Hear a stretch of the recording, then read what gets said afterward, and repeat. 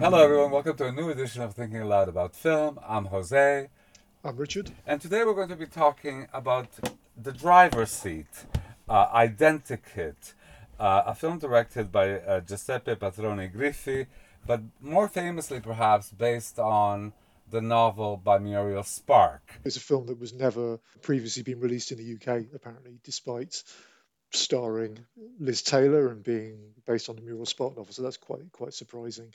It's had a very nice restoration, available on BFI Player and Blu-ray. It is a really beautiful film. The cinematographer is Vittorio Storaro, so the restoration in this kind of really brings out particular values. I actually thought that I've rarely seen Elizabeth Taylor more beautiful. She's clearly middle aged. I think she must be in her 40s. And she still looks, absolutely gorgeous. She's clearly, you do see the ravages of time a little bit, right? But I think that only makes her more beautiful somehow, right? And I do think that Storaro's work has a lot to do with it. Obviously, particularly in the scene that culminates everything in the forest and so on, which, spoilers ahead. I'll talk a bit about the book as well, because I Yeah, haven't read the book. Have you read the I book? haven't. No, okay, so we can talk about that as well. I mean, it's a very strange film. It's a very bizarre film with a lot of oddities, a lot of things that don't quite make sense. Characters just appear and disappear. And what's perhaps surprising is that that's exactly how the book is. It's incredibly close to the book with a couple of differences. So essentially, it's a story of a woman called Lise who leaves her home in an unspecified Northern European city, which may be Copenhagen, but actually seems to be somewhere in Germany, and travels south to another unspecified European city, which appears to be Rome, for a holiday. She's in the middle of a mental health crisis and seems to have had a history of mental health problems. She wanders around Rome, having a series of quite bizarre and slightly disturbing encounters with people. Meanwhile, you see flash forwards to a police investigation. So you'll meet a character that Liz Taylor meets, and then suddenly you see them being interrogated a few days later by the police, and you gradually realise why those interrogations are happening, and what the fate of Liz Taylor's character is. That's actually revealed quite early in the film. I suppose. This is a spoiler. I won't spoil the ending of the film, but you learn quite early in the film that the character has been killed, and that's what's being investigated. And essentially, this is a story of a day in the life of this character, traveling around Rome, meeting people, and then ultimately meeting her death.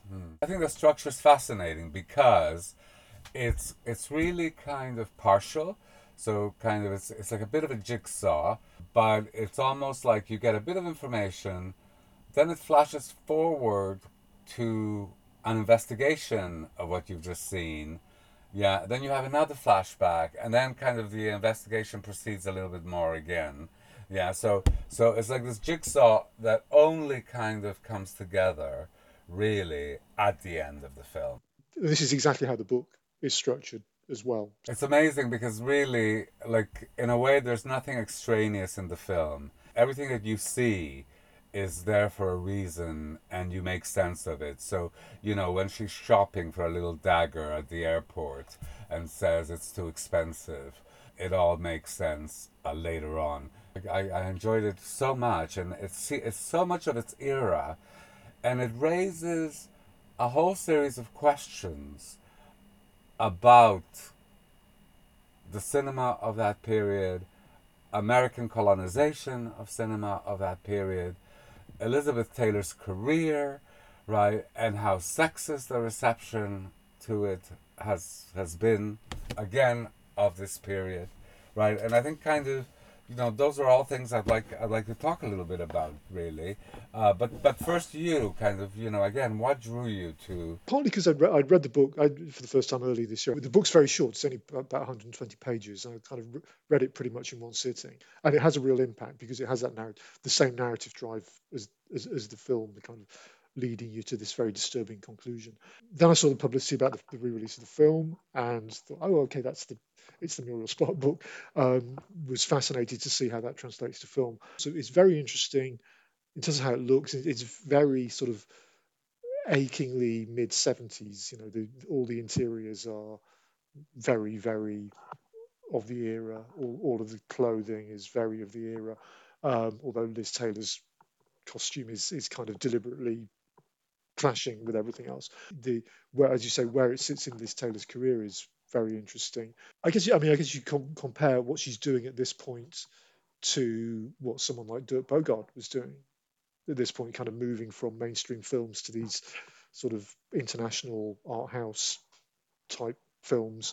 But Dirk Bogarde's art house career is taken seriously and probably was at the time in a It way that was. Liz Taylor's isn't. I know, Um, and I think it has that also. So that's not just a gendered thing, but I think it is also an American European divide. I mean, I remember reading about Liz Taylor in the period, and it was like, oh, she made all these great Hollywood films, and then there were these unknown European films that never got a release, basically. I want to talk a little bit about Elizabeth Taylor's career of the late 60s and the early 70s. As we know, from the period of Cleopatra in 63, she was really the most famous woman in the world, really. She just won the Academy Award, and then she was like box office gold, the highest paid actor, I think, throughout this period. But then something happened, I think, after Who's Afraid of Virginia Woolf, right? Because famously, in Who's Afraid of Virginia Woolf, she played much older than she was, and she let loose as an actress and, won her second Academy Award. So there's kind of like an artistic freeing up there, yeah, yeah, that somehow made her much more ambitious and made her take much greater risks as an actress. So really, we can argue that The Taming of the Shrew and Who's Afraid of Virginia Woolf, 66, 67, that was really her last period as a box office star. And after that, she made a whole series of really daring films. Yeah, Dr. Faustus, Boom, Secret Ceremony, Z and Company, right? I mean, those are all kind of very, we would now call indie, obviously ambitious, experimental films with a large budget. She was still getting a movie star's, yeah, her minimum of $1 million to do these films. They're very daring films that I think were largely, unlike your example of Dirk Bogarde, were not supported, really. There's something in this film, just a daring with her body and her looks and her voice, and I mean the whole film is also about this woman trying on identities, right? She plays with accents, and she invents things, and she takes something that someone just said to her and conveys it to someone else as part of her background, right? I mean, it's a very complex role, and it's a very daring performance. I mean, the bit in the airport where she calls attention to herself with her hands, and and so on, I thought was just kind of yeah, like yeah. magnificent Have you work, ever really. seen Ash Wednesday, which is the film she did before this? No. So it's very interesting in that context. So because I saw it again, it seems to be very rare. I'm not aware of it having any sort of current release. It was showed, the BFI showed it as part of their film on film season in a not brilliant print, but the only 35 millimeter print in the UK. She plays a woman who I guess is in her 60s, who's married to Henry Fonda, and Henry Fonda is having an affair or wants to leave her because he's got a younger woman. So she, at the start of the film, the Liz Taylor character has extensive plastic surgery, which you see in quite graphic detail. As a result of this plastic surgery, becomes Liz Taylor, becomes early 40s Liz Taylor, or however old she was at the time, and then goes to, um, I think, a hotel in Switzerland and has an affair with Helmut Berger. As in, why wouldn't you do that? Again, it's a very sort of daring film. It's a very sort of daring performance by Liz Taylor, and it's from what you were saying about someone trying on identities and kind of playing with the public image and the public perception of who Liz Taylor is a very interesting comparison to this one. The other thing that I found fascinating about Ash Wednesday is Henry Fonda or as you'd expect, gets, I think he gets second billing.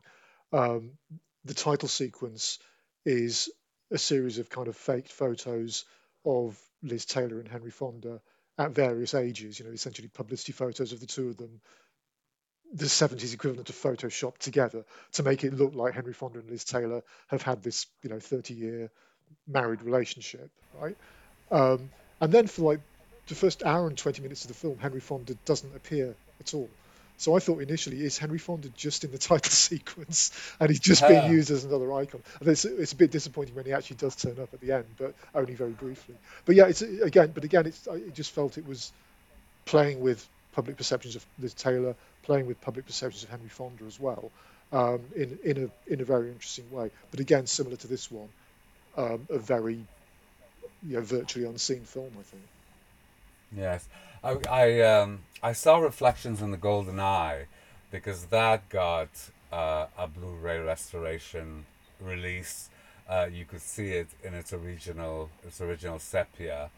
It's a really, really daring film. It's Marlon Brando as a repressed homosexual, and Elizabeth Taylor is the wife, who is sexually repressed and needy, and she's got this incredible nude scene in the film, which it's about being undesired and unwanted and sexually frustrated, and I think she's just magnificent in this period, and I think a lot of the reason why the films were not thought more of was not a failure necessarily of the films, but of criticism, because these are kind of daring, unusual films that really push the boundaries. And I'm thinking here of Reflections in a Golden Eye, the two Losi films. It's taking a risk on directors Yeah, and material. and it's kind of like people didn't want to see her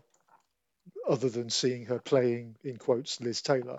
And Yeah. in a way, if you look at IMDb, mostly after this film, with a few exceptions, it's mostly small TV roles or playing small supporting roles or playing you know roles where it's playing with the idea of it being Liz Taylor, like when in the Flintstones or in various soaps or whatever. Which is a shame, if she had the opportunities to kind of carry on with this kind of direction rather than retreating into playing Liz Taylor. It's a real shame. I mean, she's a truly great actress, and after this period, she'd never get the opportunity again. I mean, her later starring roles, she's in The Mirror Cracked, yeah, kind of the Agatha Christie, and I think not particularly memorable to me. And then, of course, I think her last starring role as a star was that I can think of is young Toscanini. On TV, she had better opportunities Yeah, yeah. to continue doing things like Tennessee Williams and Sweet Bird of Youth and so But I on. mean, I remember, essentially growing up, and as a teenager and a student, just being aware of Liz Taylor as this kind of public figure, not really being aware of her as an actress. A bit like someone like Omar Sharif as well, where for that whole period they were just defined by their public image, not by their acting. No, it's the same with me. I mean, if I was a teenager from the late 70s, into the 80s, she was amongst the most famous people in the world. You read all about her, but I don't think there was ever a film on release in my local cinemas that starred her, right? Though we did see her on television, right? In her old movies. So there was a rationale for the fame. Um, but let's go back to the film because it's a really unusual film.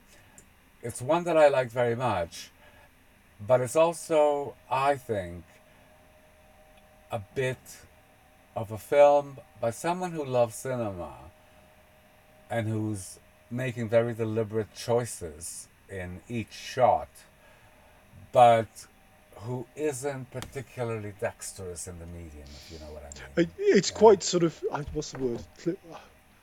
Clinical is the wrong word, but it's kind of everything looks great. Everything, all of as I say, I love all those 70s interiors. Um, the costume design is amazing.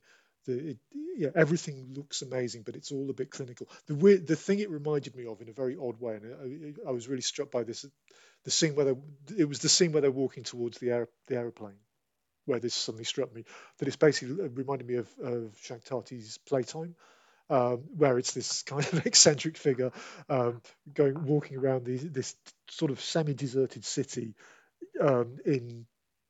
in all these very contemporary interiors, and it looks amazing, but it kind of it's a bit self-conscious about how it looks. I think. I mean, I think so. I was wondering in watching it because, so clearly the protagonist is an alienated person, so alienated from her life that she's seeking death, right? So the style of shooting obviously complements that. But I did think also there's a way of getting the audience much more involved in the inner workings of this woman's life, and to make the audience feel more for what she's going through and so on. Whereas it remains at a very distancing level. Comparing it again to the book, firstly, the book gives you a little bit more background about her, not a lot, but all you learn. I mean, the first thing is that you learn that she's described as being neither good looking or bad looking. She's a very Uh, average. She's supposed to be this very average woman in her 30s, which are not Liz Taylor. Liz Taylor is no. not that woman, but that's fine. It works. But the only other thing you really learn is that she works. She she's single. She works in an accountancy firm. She has a in quite a senior position. She's previously had mental health problems and she's going on a long holiday as a result. That's really all you know. But the other thing is, it doesn't have that. The book doesn't have that distancing effect of the kind of unrealistic settings that it feels very much like it's set in the real world and she's this extraordinary figure in the real world, whereas the film doesn't really feel like it's set in the real world. I think partly as a result of the settings, partly as a result of the only thing that the film has added really is this background of these um, sudden outbursts of terrorist incidents, which are not they're not in the book. So there's the incident at the airport. There's the hand grenade thrown at the car. In the book, they just caught up in a student demonstration. That's how that happens. Um, and the reference to the fact that the shop is empty because there'd been a bomb the previous day. That's in the book. It's just a normal department store. It doesn't, it's an average store. It's full of people. It's not this strange atmosphere of them wandering around this empty store in the middle of the day. So it kind of the film, I think, distances you from what's going on in a way that the book doesn't. But they both work, I think. But Yeah, because for me, all of those things in the film really evoke that period, of 1970s and kidnappings and terrorist violence. And, I remember as a child hearing all of that in the news. So the film kind of evokes you know, that period really in very, very interesting ways. So I like that all very much. And actually, I thought Elizabeth Taylor looked extraordinary. Yeah, she looks extraordinarily beautiful to me.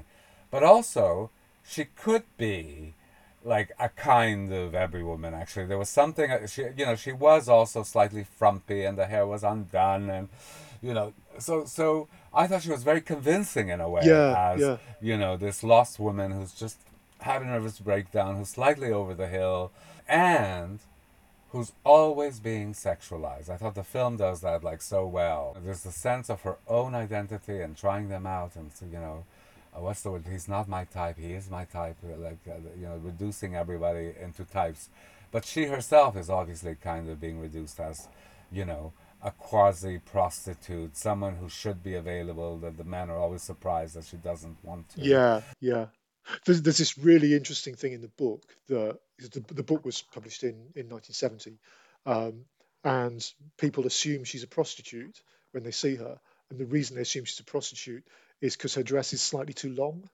because at Yes. that point, normal women, mothers and daughters are all wearing miniskirts, and she's wearing this skirt that ends below her knees. And so, because her skirt, this quite interesting. This never occurred to me that in 1970, if your dress was too long, people thought you were a prostitute, not if your dress was too short.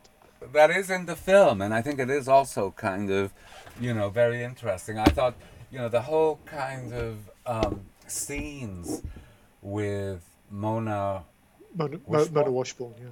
Washburn kind of were very interesting in that regard, right? Because Mona Washburn looks so respectable and middle class, and 'cause she's kind of buying slippers for her nephew Yeah, and so on. And then there's Elizabeth Taylor next to her who's looking really blousy and frowsy and loud. Kind of there's something being contrasted, yeah, about that. There's also kind of a commentary on sexism, on working women, on the expectations of not being married, at 40, of a woman of a certain age having a boyfriend in quotation marks and what that means. You can tease out kind of a whole critique of yeah. sexism. I was trying to understand how the book had been received at the time, and couldn't actually find any contemporary reviews, but found some more recent reviews, some of which completely missed the point of it, and some of which were quite interesting.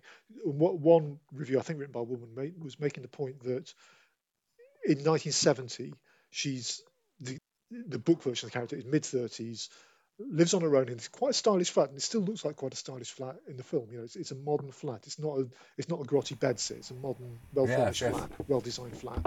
Um, she's got a car, she's got a successful job, she's got a career, and she's got that on her own terms. But even in the 70s, the early 70s, is she seen as a failure as a woman because that lifestyle is fine when she's in her mid 20s, but now she's in her mid 30s, and this is perhaps the reason for the crisis that Yes. she um, suddenly, as this, what was this kind of young, free, single, swinging woman in the mid 60s, by the mid 70s, she's in her mid 30s, and society is seeing her very differently. I think that's how the film begins, right? Yeah, yeah, You're told that she's had a nervous breakdown, and she's been let go, but really she wants a vacation anyway, and her friend encourages her to take that vacation. Clearly, this is a kind of a midlife crisis, yes, yeah, yeah, that then kind of is taken to a particular extreme. And it's also, I suppose, about a woman who wants to leave her mark. It begins with her buying this dress that is as loud as it can be because she's going south on holiday, but also she wants to be able to have yes, stains. not You know, stain-proof. not stain proof, right? She wants to leave a mark, which is precisely what she does kind of at the end of the film. And I thought it's worth, just to work through my idea of, why this is a filmmaker with interesting ideas, but not necessarily a very adept one. When you think of those scenes in the park at the end, which are kind of like make the whole film come together, they are so beautifully lit by Vittorio Storaro, right? It's just a joy to see the outline of Elizabeth Taylor's face, and the lighting is gorgeous. It looks gorgeous, but it isn't filmed particularly memorably. Right? The camera doesn't do much. It's at a distance initially, then it comes close. But you think that this moment of death and ecstasy and finally leaving her mark, and also casting other people into a great deal of trouble and so on. It's a very selfish act in some ways. Her leaving her mark is going to cost other people something. It's actually kind of filmed, yeah, so lighting is beautiful, but the filming is oddly restrained or distance or. There are bits that don't quite have the impact you think they should have. So the first reveal of the corpse, which is quite early in the film, it's almost like you could miss that's there. You see the feet, and it's I don't quite know what could have been done better, but it just feels, because in the book it's a very shock moment where it tells you, in 2 days' time she'll be found dead, and in the film it kind of doesn't have that impact. Yeah, no, that's very interesting. Um, so I would recommend that people get the BFI Blu-ray. Because aside from everything else, it looks Mm. absolutely Yeah, astonishing. and the same restoration is the one on BFI. The Blu-ray has a booklet with various essays, including one by Bruce LaBruce, who it turns out is as you would expect, is a huge fan of Elizabeth Taylor in this period. There's something quite gay about this film, and I don't know if it's just me projecting or if there is something else there. Um, so of course, it is a women's film and it is about identity. Elizabeth Taylor is not exploited in the film, which in itself is a kind of achievement for this type of film. I think Yeah. you're right because there are a lot of scenes in the film that I mean the, there's the scene where she's just in her underwear in the clothes shop. There's the scene where she's the mechanic tries to rape her. There's the murder scenes. There are many scenes where this could have been filmed in a kind of exploitative way, where like you might expect in an Italian film about murder of the period, and it just doesn't go there. Yeah. I guess partly because um, in terms of who has the power on that production. I mean, Liz Taylor must have had a lot of the power on that. Sure. But beyond that, I also wondered if there was like a gay gaze or a homosexual gaze, because the key scene for me is the rape or the attempted rape in the car, right, where the camera's attention is actually drawn to the mechanic, the unzipping of, you know I don't know what you call those work suits Yeah, in yeah, sort of one piece the one overall thing piece with kind nothing of. underneath. Exactly. And the focus on the body and the look and the way that that's And filmed, and you in know the book, the mechanic is a sleazy middle-aged fat guy. The character in the film is very much not any of those things, but he's sleazy, but he's a very, very good-looking youngish yeah, guy. exactly. And So yeah, that's a actually, choice. a fat, sleazy guy as a rapist would be central casting in film as well, right? Like, so there's something kind of interesting, I think, about that. Just to summarize my view of the film, I think it's a really interesting uh, experiment at a time when at least European cinema could afford to experiment with a high budget and a superstar in the central role, which I think is quite something. And I do think it has one of Elizabeth Taylor's most daring performances. I think is very, very much worth seeing. Yeah, absolutely. I'd strongly recommend it, and I'd also really recommend the book because Uh huh. it's a great and very quick read. Uh-huh. All right. So thank you all very much for listening. We're thinking a lot about film. I'm Jose. I'm Richard. Bye bye. Bye.